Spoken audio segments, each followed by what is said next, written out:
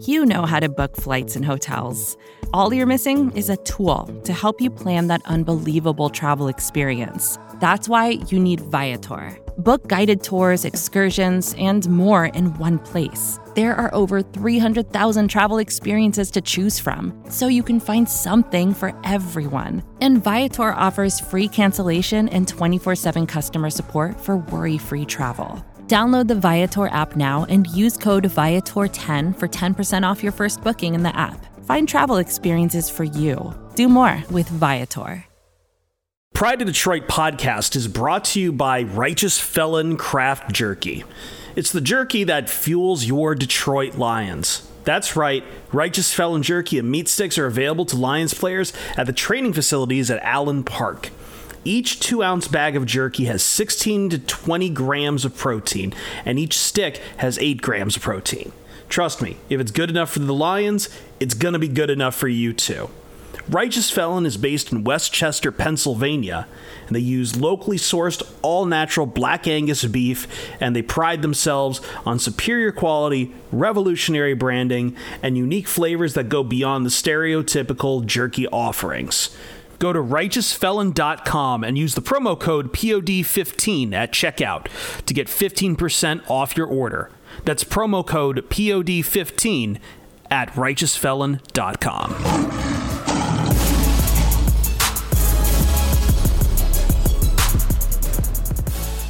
Welcome to the midweek mailbag. It is officially the offseason for all 32 teams, but that doesn't mean we're going anywhere.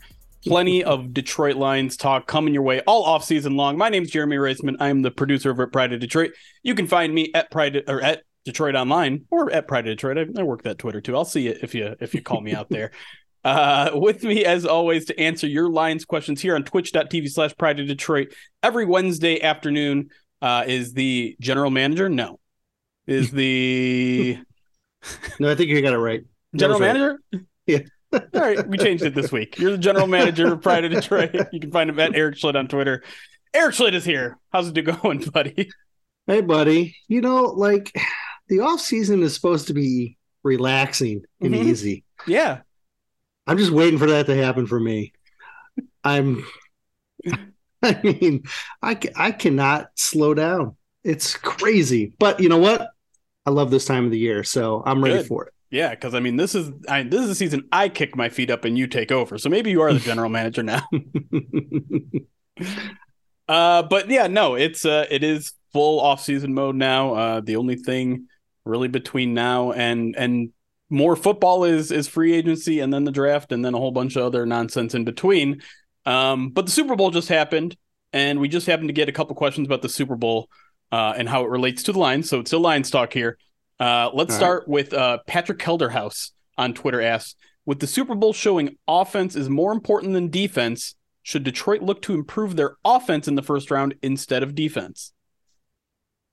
Well, it's an offensive league, right? So the offense is always going to be, at the forefront of most people's minds, right? I mean, the rules are geared towards offense, and you need to have a top level offense if you want to win the Super Bowl. I don't think there's any question about that.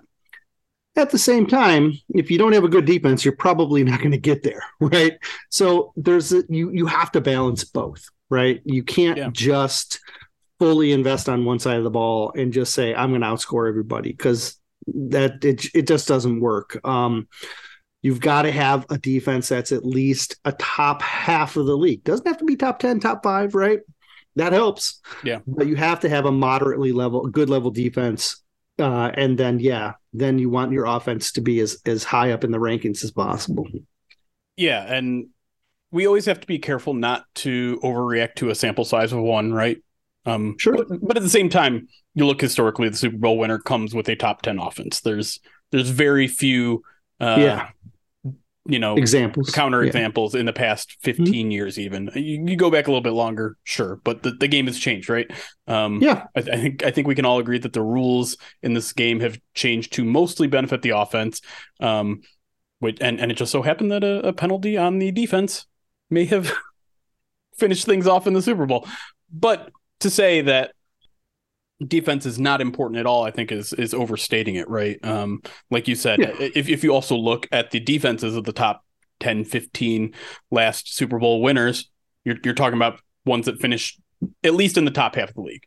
And the Chiefs are certainly one of them, right? The reason why, it's been 2 years since they've won the Super Bowl, because their defense hasn't been as good. Nothing to do with their offense. The reason they were able to even get to the Super Bowl this year is because they shut down Joe Burrow with their defense. I think it was more of a defensive performance than an offensive performance in the conference championship game. And so you look at the Lions, and let's talk a little more specifics. Let's talk about what they can do with that first round pick, because we know there's a lot of improvements that they can be made on defense. We know that they were starting to make improvements on their own on defense.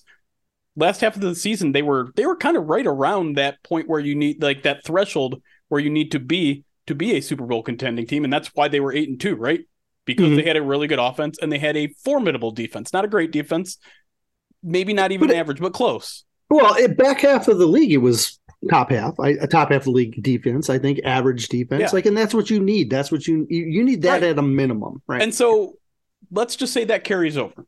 You're probably not going to lose a lot of pieces on defense. So maybe you don't need to invest that much on defense. Maybe you do have enough pieces to sport a top half of the league defense. Is there an argument to be made for whatever position you want? Like guard, I know has been talked about, and I know you have your issues with positional, value there. Wide receiver, we talked about a little bit on last week's show. Dare I throw running back into the conversation as well? Like, is there an argument to be made? Go offense early, and quarterback, of course, is also out there. Mm-hmm. Well, I don't know. I mean, you can make an argument that an offensive player is going to make sense at one of the two picks. Yeah, I think you're going to be able to do that regardless. Like, you can argue that the value of taking a running back or a quarterback is going to be there. You can argue that if you're not taking a quarterback and the defensive players aren't quite there, and you're saying, I am going to go offense, even though positional value says running back isn't that good, he might be the best offensive player in this class. You know what I mean? Like the Bijan Robinson, right? Sure. Outside of the quarterbacks, right? Of course, the quarterbacks in their own separate category. But yeah, so look, we've talked about this before. If player X on offense ends up on this team, is this team better? And if he is, then it's a good addition, right? At the same time, there's probably going to be defensive player X that's going to have equal value, because it's a more defensive heavy draft this year. And so I still think you have to add from a defensive standpoint, because the value is going to match the need better than the value matching the upgrade, right? Because that's really what it would be. It would be an offensive upgrade one way or another, regardless of the position you took. Yeah. I get Patrick's point, though. Like, there is something to be said about maintaining and making sure that this offense remains a top 10, top 5 offense. Because that's how you're going to win football games in the NFL today. I agree. But let's go to our next question. Still Super Bowl related. Hoyt Home, I should say, on Twitter, Jim asks, the parallels between the Eagles 2022 and 2021 seasons and the Lions past 2 seasons are incredible. They went from 4-11 and 1 to 9-8, 9-8. We went from 13 and 1 to 9-8. Does this give you confidence that the Lions, like the Eagles, are on the verge of a deep playoff run, possibly Super Bowl?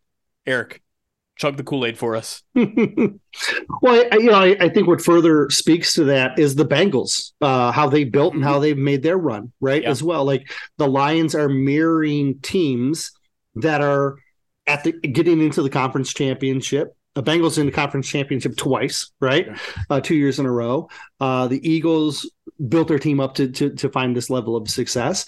So if you're looking for me to say, are the Lions building themselves in the right way to get there? I think they are. Yeah. I think by building up in the trenches and trying to find an aggressive style of defense, trying to find an offense that can hang, those are ways that you find success, right? Now, again, it doesn't have to mirror the Bengals, because the Bengals offensive line is terrible, right? And the Lions offensive line is great. So the Lions are going to match Philly in that aspect a little bit more, right? Yep. But the mentality of the way you're building and then building on that success, I think you can see it in a couple of franchises that have been in the playoffs deep. Yeah, and I mean, obviously, if you're going to pull Philly and Cincy as your two examples, you have to address the elephant in the room, which is quarterbacks on rookie contracts. And elite top 5 guys where Jared Goff is probably at least one tier below that and costing a lot more. But I think the general idea of being able to jump from a middle of the tier team to a playoff contender the next year, or a Super Bowl contender the next year, is very much well backed up by evidence going way further back than just the past 2 years. Yeah. And that's the way the league wants it, right? The league wants it to be that way. Now, of course, like, that doesn't mean every middle of the tier team is then going to be a Super Bowl the next year. Like, we're just noticing the ones that do. There are plenty others that don't make it that far or regress or take another smaller step. But I think we've pointed out the reasons why this team could take that big step, right? Yeah. It's that the roster is already extremely young. You're already getting a lot of production out of those young players, and they're only going to get better, or most of them are only going to get better. Yeah. And then you got a ton of resources. You got like the 7th most resources when you combine the value of their draft picks and the amount of free agent cap space that they have. And so, yeah, like I there's a reason why they have the 9th or 11th best odds to win the Super Bowl. There's a reason why they have the 4th best odds to win the NFC. It's not just smoke and mirrors, man. This is a team that finished 8-2, is starting to play really good football and should really, on paper, get maybe significantly better in the offseason. So what I hear you saying is that they're carrying their momentum over into the offseason and then into next season? That is not what I said. All right, next question before you try to trick me again. Ashley David Soden on Twitter, at SodenAD, asks, in your opinion, why are people so against Chris Board? Despite him being our highest graded linebacker per PFF, if I remember right. I didn't double check that, so maybe. And him contributing on special teams, people seemingly don't like him. Is it because there was camp hype that he could start, or was he bad, or is PFF just wrong? I don't know. I haven't really seen the Chris Board negativity. The couple of instances that I have seen it, my guess would be pre-camp expectations, right? Because that's typically how this fan base reacts, right? This guy can be good. He's not good, so now I don't like him, even if he's even if he's moderate. Nailed right? It. Yep. No, I mean, and so like that would be my guess. I don't think Board is a starting linebacker. Yeah, I think he's a reserve, and I think he's excellent on special teams. At the same time, they tried to make him a starter. It didn't work. Then they tried to make him like a cover linebacker, and that didn't really work either. Yeah. So I think his role on defense is limited, especially in this scheme, but his value on special teams is tremendous. Like, is he a better overall player than Josh Woods? I think that's debatable, but everybody loves Josh Woods because the expectations for Josh Woods were low, and now he's exceeding them. But I think when you're doing roster evaluation, you have to look back and you have to say which of these two players is better at this time. Yeah. You kind of jumped my point there, which was Josh Woods. I think because you signed Chris Board, and what do they say about him in Baltimore? Best special teamer in the NFL. Yeah, he was there, Josh Woods. Yeah, and then Josh Woods essentially jumped him, right? He not only was a better special teamer this year, but he was a locker room leader. He was a guy that is a captain. If you were in the locker room, he's the loudest guy in there, and that takes and so Board takes a back seat to that, but Board, I think, is still a better defender than Josh Woods. I think he is better in coverage. He's probably the best coverage linebacker that the Lions had last year, but that's a low bar. And so, I don't know. He's one of the free agent profiles we haven't done yet, and I don't think anyone has claimed it because it's a tough one. It's another tough one because it feels like, okay, you have a Josh Woods. Do you need a second Josh Woods, or do you think maybe there's more in the tank for Chris Board defensively that we haven't seen? But I really think a lot of it is just getting overshadowed by a better leader, better special teamer, and kind of a fun fan favorite in Josh Woods. I think that's kind of why he slid down the depth chart of at least fan popularity. Right.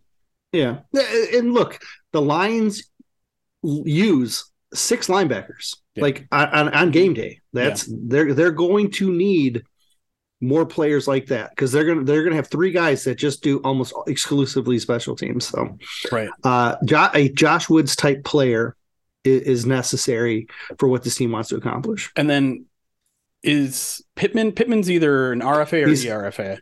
ERFA. He's going to at least be back in the competition, you imagine.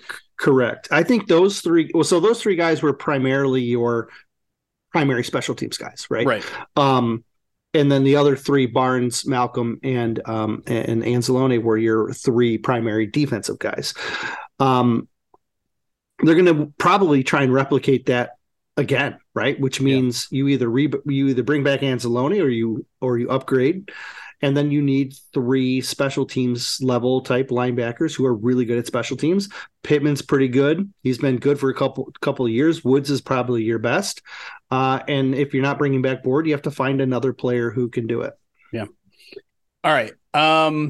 We got a couple of schematic questions, and this is kind of interesting. I find the questions interesting because we're talking about potentially changing schemes when the lines are actually bringing back. Seems like bringing back all their coordinators. At this point, there's no reason to believe Aaron Glenn won't be back since basically all of the head coaching jobs have been taken up. But let's talk first about, this is an interesting question, and I want to spring off it first and ask my own question. But Omar, Dr. OSP on Twitter asks, how might the running game change under Scotty Montgomery? But I think before we answer that, we have to back up and talk about the news this week. Scotty Montgomery interviewed for the offensive coordinator job for the Buccaneers. He was the 9th guy that they've interviewed for that job. No hiring is necessarily imminent or anything, but it would be quite odd for the Lions to lose their running backs coach / assistant head coach in essentially back-to-back weeks. But okay, before we get into this question, there's been a lot of backlash about this on Twitter, and a lot of Lions fans are upset.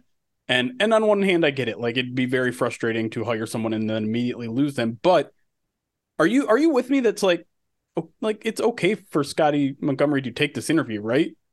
I have a couple of points. One, you absolutely want a staff that other people want. Right. Like, this is what you want. This is like, when's the last time you've seen coaches leaving because other teams are trying to go get them? Right. It does not happen that often. And when it does, it's because you're bringing in good people. And if you can bring in, if you can bring in a guy like Montgomery, well, that means you can bring in another guy like Montgomery. You know what I mean? Like, so not to discount Montgomery, but it also says, look, this is probably a guy that they're saying, we need to start looking at alternatives for Ben Johnson if Ben Johnson leaves a year from now. Yep. And maybe Montgomery's one of those guys. We've all been focusing on Tanner, but what is the message we've always said with Tanner? He's not there yet, right? Montgomery's a heck of a lot closer. He's been a head coach in college, right? Like he's got a good resume, a long resume too. And he's got experience at different levels. And so maybe he's in the contention, and maybe they brought him in with that in mind. And if they want to know if he's there, go interview, get the experience. If you get the job, congrats. It's just another coach that we've put on another team in an elevated position, even if you're only here a week. So that's fine. You go get another guy, right? Yeah. Because it's very clear Dan Campbell has connections around the NFL. Yeah. I mean, he does. Like that was the thing that was preached about him when they hired him, and it seems like they're going to do that. Look, if he comes back and doesn't get that job, well, now you have another guy who's interviewed for a coordinator job, and he's got that level of experience, and it's just going to help him get better as a coach. And now he becomes even more valuable down the road. So, yes, you want to encourage that. You want to have a staff that other teams look at and say, I would like that guy to come be my better version of what I don't have or something, right? So I'm all on board. Let them explore. That's totally fine. You are in a business of trying to make people better. You're in the business of making players better. You're in the business of making coaches better. Let him be better. If he's going to be better, great. It's just going to make this all the more attractive. I want to talk about that from Scotty Montgomery's point of view, because there seems to be a group of fans that believe he committed to being a Detroit Lion this year. He shouldn't take this interview. And I get it. He did just sign, and I can see why that's frustrating from the Lions' point of view. But the way I view it is like, and I know football jobs are not the same as every other job, but if I take a job somewhere and then someone immediately offers me a better position, better pay, I'm at least picking up the phone. I'm at least saying, okay, tell me more. And I don't think there's anything reckless. I don't think I owe anything to the original company I signed with because they didn't offer me a better position. And so sure. I get why people are frustrated. I get why some people are like, oh, this guy doesn't want this job. Get him out of here. No, he does want this job. But this is also the NFL where your window of getting a promotion can go away in an instant. Yeah. And we talked about it with Ben Johnson, how it was at least a minor risk for him to say, no, I don't want a head coaching job. I believe in myself. It's a risk. Mm-hmm. Yeah. It's one that it's probably worth taking for someone as talented as he is, but it's a risk. Things go haywire in an instant. One injury happens and suddenly you look like the worst offensive coordinator. You look like the worst running backs coach. And so to me, I don't have any problem at all with Scotty Montgomery taking this interview. Yeah. Let's not mistake anything here. Let's not make a mistake here and think that it's even close to a same level of job. Like he's going to make a boatload more money, like double, more than double. Like triple probably what he's going to make as a position coach. Yeah. So even though he's the assistant head coach as well, he's going to make double or triple what he would make in Detroit if he landed an OC job. And it's hard to hate. It's hard to fault against that. It was the same thing we said with Ben Johnson. Is it so tempting enough? Is the money tempting enough that you're going to take a job that you have a 50% chance of succeeding at, or are you willing to bet on yourself and try and get a better job that you think you have a higher percentage of succeeding at, and then you'll anticipate the money coming later? Well, look at the Bucs. How attractive is the Bucs offense right now compared to the Lions offense? Horrible, right? I mean, right? You would think, and Brady's retired. They're moving in a downward direction. They have skill players, but like, I don't know what's going to happen with that offense, right? So I think some people are speculating that the reason they're on candidate number 9 is because nobody wants that job. Speculation, but it's interesting thing to talk about. All right, before we go to break, though, let's answer the actual original question here. Do you think the running game is going to change at all if Scotty Montgomery stays? I don't think it'll change a ton because the blocking scheme is going to be the same, right? Because of Hank and the way that Hank Fraley helps design what his offensive linemen are going to do creates when you play best to your offensive line, you're creating this gap or zone or outside zone type of blocking scheme, and then you're going to draft backs or you're going to get backs that can operate within that system.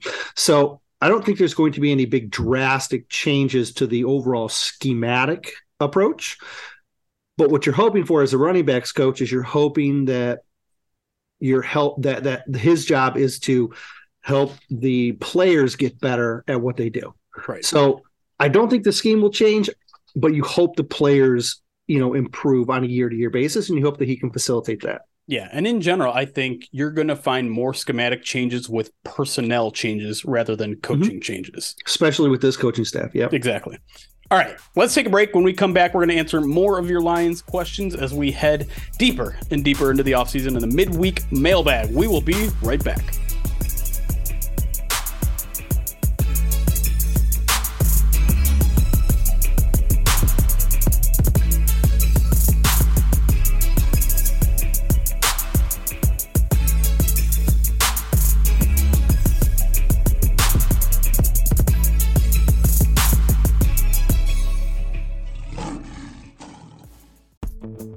Vacations can be tricky. You already know how to book flights and hotels, but now the only thing you're missing is, the actual travel experience. Because is it really a vacation if you're just sitting around like you would at home? You need a tool to get the most out of your time away. That's where Viator steps in. You can book guided tours, activities, excursions, and more in one place to make your trip truly unforgettable. Viator has over 300,000 travel experiences to choose from. Everything from simple tours to extreme adventures and all the niche, interesting stuff in between. So you can plan something that everyone you're traveling with will enjoy. Real traveler reviews give the inside scoop from people who already been on the experiences you're considering, so you can plan with confidence. Free cancellation helps you plan for the unexpected.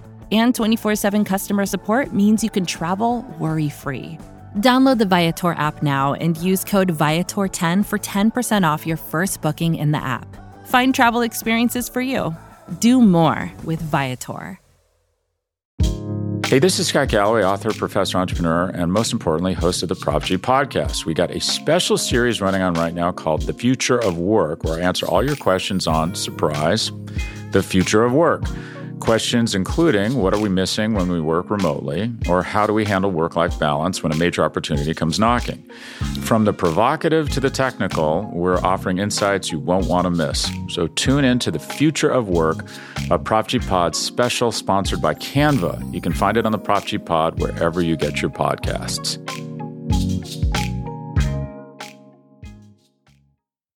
And welcome back to the Midweek Mailbag Podcast.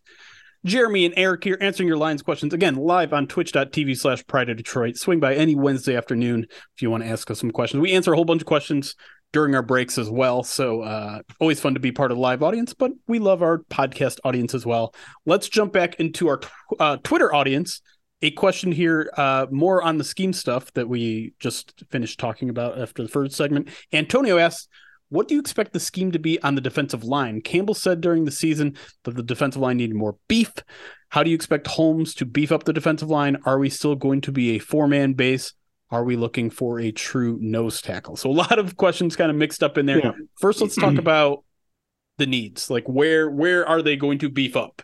Did they beef up enough during the season? Because obviously bringing in a couple of those guys helped out in getting them beefier, and we saw them be better against the run thanks to guys like Isaiah Buggs. He's a free agent.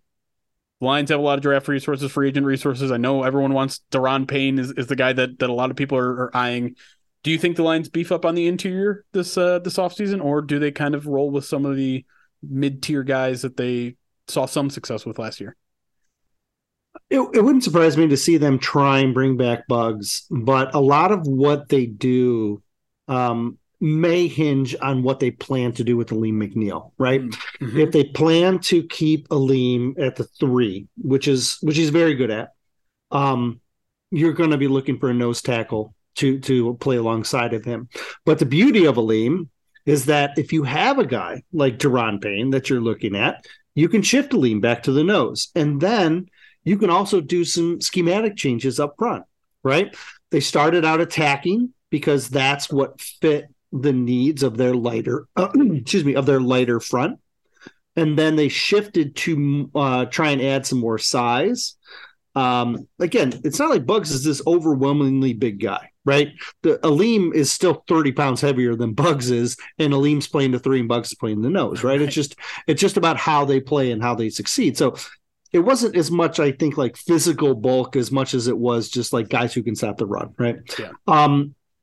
But they shifted from an attacking front to trying to be more two-gapping style like they were the year prior. Now, it's not pure two-gapping, right?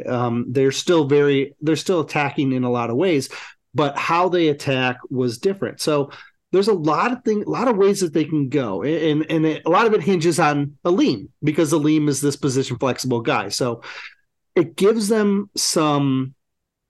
How you want to use Aleem can give you some direction about what you might want to do, but at the same time, I don't think they're going to dismiss opportunities to get better and maybe move Aleem if they need to. So there's a lot of different things that they can do, I guess, at the end of the story, because Aleem is so great. Yeah.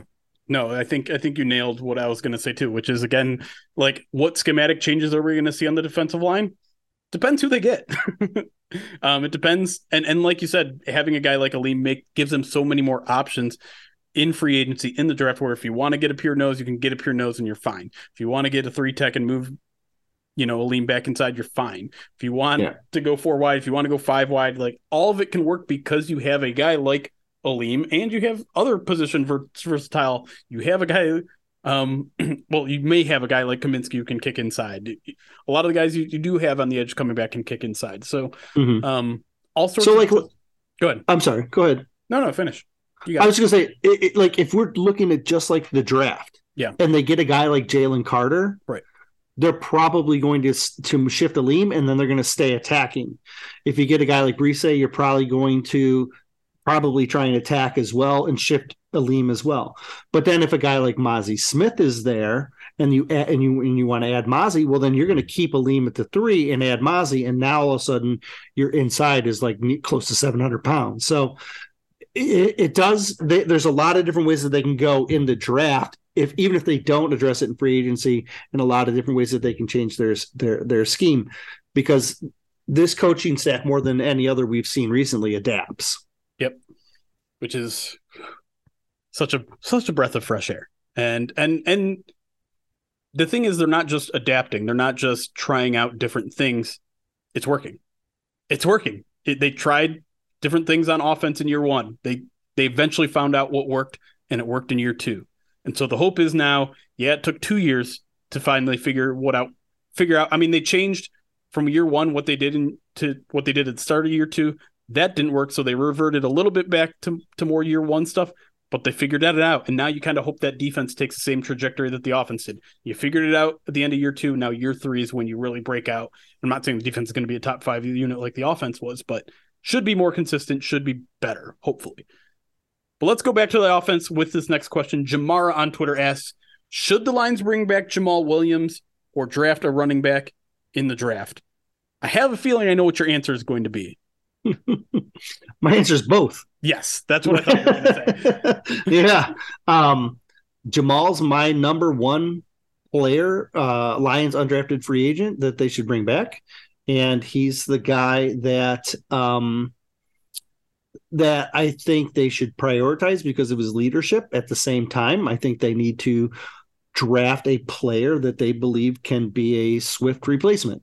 Yeah. And so there's a handful of different guys in this draft that it makes sense. And so deep enough draft as well at the running back spot that I think they should be spending on the draft and returning Jamal Williams. I didn't pick this question because I thought it was a difficult one for you to answer, because I knew that was going to be your answer. I picked that question because I want to be the villain. Ooh, okay. I want to play a little bit of devil's advocate here. And it's not even what you might be thinking. It's not about drafting a running back. It's about Jamal Williams. Oh. All right. Now, hold on. Let me settle in. Okay, yeah, settle in. I got my cowboy hat on. I'm about to tie the damsel to the railroad tracks here. Now, I want Jamal Williams back, and there are a lot of reasons for it. But I am also of the belief that you shouldn't overpay for running backs, and that Jamal is going to get at least a significant raise. Not, he's not going to get $7 million a year. I think if you like the spot track thing, I think they're targeting like 4.1, I think, a year. Mm-hmm. And I think you have to question, for as much as Jamal gives in the off-field stuff, and I'm not going to deny that he has a big off-field impact. He's a huge leader. He's exactly the kind of character that you want in this building, and that matters. I'm not trying to sidestep that. But in terms of performance on the field, I think you can make an argument that it's very replaceable. And I know he's coming off an 1,000-yard season. I know he just set the franchise record for touchdowns. But if you look at some advanced statistics like rushing yards over expectation, he's bottom half of the league. If you look at DVOA, 20 in that like 20 to 25 range, where you can find a bunch of talent. And you look at guys that might be a little cheaper. I look at a guy like Jeff Wilson from the Dolphins, kind of a similar player. They got his value at about $3 million, 2.9. Boston Scott is a touchdown machine, coming off a really good year in Philly. I think in terms of production, Jamal Williams doesn't give you a lot of extra that a run-of-the-mill running back should give you. I mean, I think a lot of the touchdowns, a lot of the goal line stuff, you attribute that stuff to your offensive line. You really do. And so I think this is a little bit more of a difficult decision than most people peg it as. But all that being said, maybe you pay the extra $1 million, $2 million a year just to have that motivational guy in your locker room. Tell me I'm an idiot. Well, you're an idiot, but I think the value in the beyond leadership, if you're just talking on-field value with Jamal Williams, it's consistency. He is not an explosive guy, but he is consistent. Sure. If you need him to get 4 yards, he'll get you 4 yards. If you need him to, break a 80-yard touchdown, well, that's not going to happen, right? Like, he did have like a 50-yarder though. He did right in front of us. It was like running right down the alley, right? Yeah. That was fun to watch, but you knew he was getting caught. Right. Like, I mean, like, look, I love the guy, but like he wasn't going to make it. There wasn't, he would have had to have Marshawn Lynched his way into the end zone and just started throwing people to the ground. But he's so consistent. It's true. And that's what you need. And in reality, you don't want him being 1A. You want him being 1B. Course. And for 1B, you want power, you want consistency, you want reliability, right? And if you can get those things, then you pay to keep it. And then if you have to pay an extra $1 million on top of that for leadership, it's worth the price tag for me. You big idiot. I was playing devil's advocate. Like I said, I want him back. I wonder understand if you can find that 1B on the market for $1 million, $1.5 million cheaper. The thing is, the Lions aren't really in a position where they need to penny pinch like that, too, right? I don't think when it comes to leadership, I think if you're for the culture that they have to pay the leadership price. Right. Like, I think that's a necessary evil. Okay, fair enough. All right, let's go to our Twitch audience. Lost Oceans asks, is there that big of a drop-off between Osiris Torrance, a first-round prospect at guard, and the number 2 guard on your big board list? And since you're the one of the two of us that actually has a big board list, this question is directed towards you. I don't think it's as big as people are making it out to be, because I do think Torrance is probably the only first rounder. Okay. Mm-hmm. I do think there's a handful of other guys that are going to be in that day 2 range that are going to make some sense. And then there's going to be a handful of guys in that day 3 range, or round 3 range that are going to make some sense as well. It's a smaller pool of players than what we're accustomed to seeing on the interior. But I think there's probably 5 top 100 picks, depending on how you view a couple of the tackles, right? A couple of tackles that can play guard. But the drop off from Torrance to like, John Michael Schmitz or Cody Mauch, the North Dakota State tackle, it's probably not as big as you would think. It's probably half a round, right? Like somewhere in there is, I think, kind of where they'll end up going. They'll end up going like in round 2 instead of like, wow, Torrance is round 1.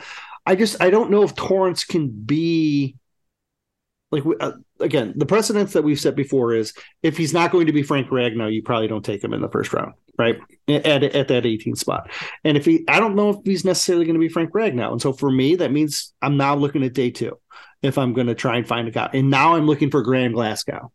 Right. Now, is Graham as good of a player as Frank?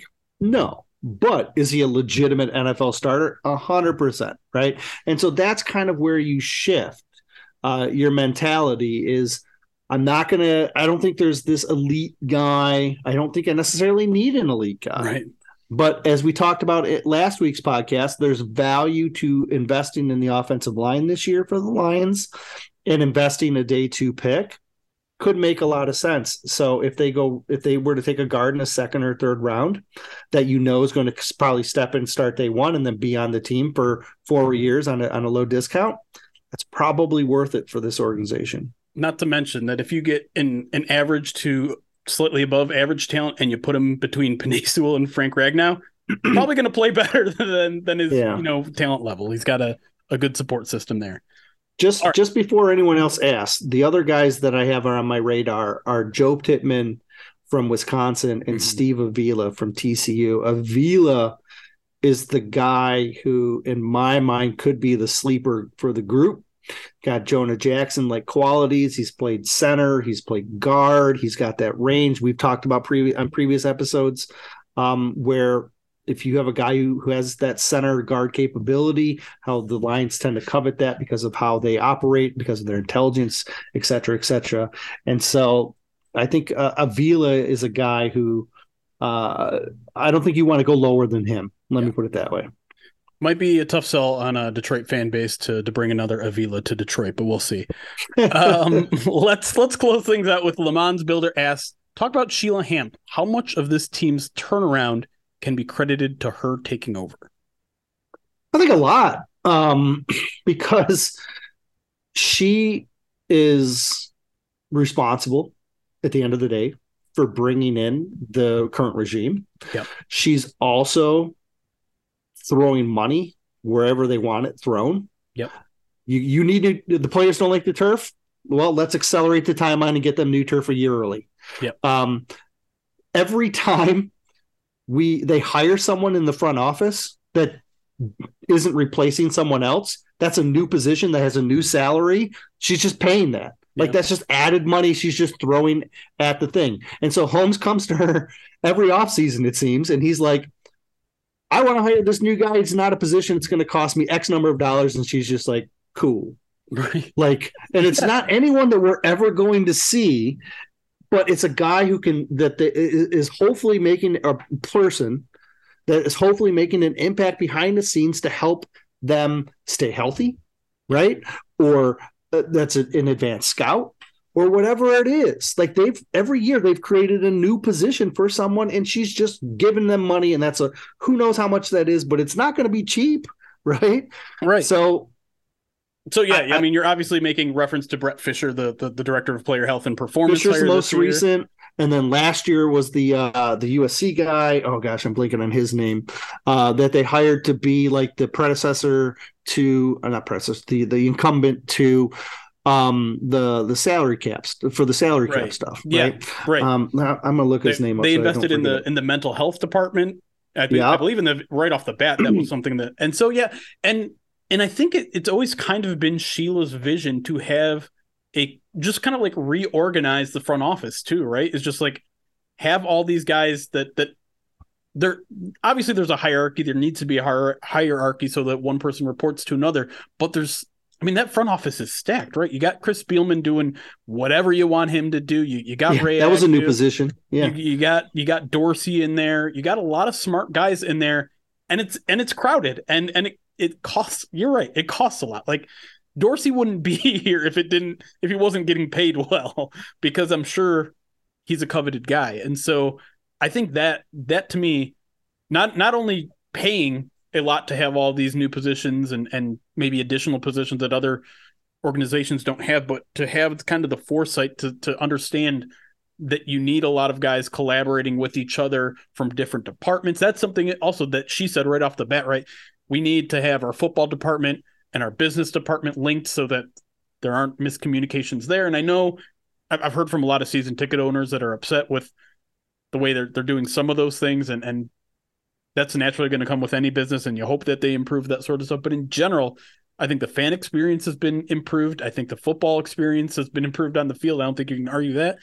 And listen, she's ultimately responsible for the people that are in charge of this franchise. And there's a reason why both Dan Campbell and Brad Holmes have a 95+%, approval rating right now. Yeah. Because they seem like they're the right people in place. So I don't know how many holes you can poke in the job that Hamp has done. And I like the fact that she had the foresight to understand that when this team was 1-5, she had to come down and talk and say, hey, this isn't good enough, but please be patient. And good. It's certainly good optics when 2 weeks later they started winning. But is there a thing you can? It's always hard with owners because you don't know what decisions are theirs and what decisions aren't theirs, especially once everyone's in place. But it's hard to poke holes in literally any individual thing that she's done. I guess maybe at the very beginning, right? She was the voice when Martha was still technically in charge, but she was kind of the voice that said, hey, let's give Matt Patricia one more year. Like that's the one flaw on her resume. And to be completely honest, I was with her at the time. Yeah, most people were. Right. Sosna is the guy I was thinking of behind Disner. Yep. Like that was a whole totally new position. And he left basically an AD job to do this, right? Yeah. Like that's not cheap to get that. And then I think one of the biggest differences, like you pointed out, was like there's a mental health side of it. There's also the player wellness side of it, the player performance side of it as well. So like previously in the player performance, it was just like you had a couple of trainers and then a couple of like medical people, and then that was it. Then they brought Mike Clark in to kind of oversee that. Then they brought Joe Costanza in as a sports science. Those are brand new jobs. And there's a whole slew of those behind the scenes that I think she deserves credit for, bankrolling, because I don't even want to speculate how much money she's probably thrown into this team over the last 2 years, because it's like new positions all over the place, new field. They upgraded, they're upgrading certain things. And making sure your offensive coordinator doesn't run out of town too. Throwing him more money his way as well. Yeah. Right. Yeah, exactly. So, yeah, I mean, so far so good with Sheila. Obviously you have to like it. Yeah. You have to like where it's headed. That doesn't mean that she's done everything perfectly, and she will continue to do everything perfectly, but it seems like a very tough time to criticize the job she's done. And with that, we're done here, Eric. We made it. We're going to close things out. Again, if you want to join us live ever, the podcast you're listening to is probably around 40 to 45 minutes.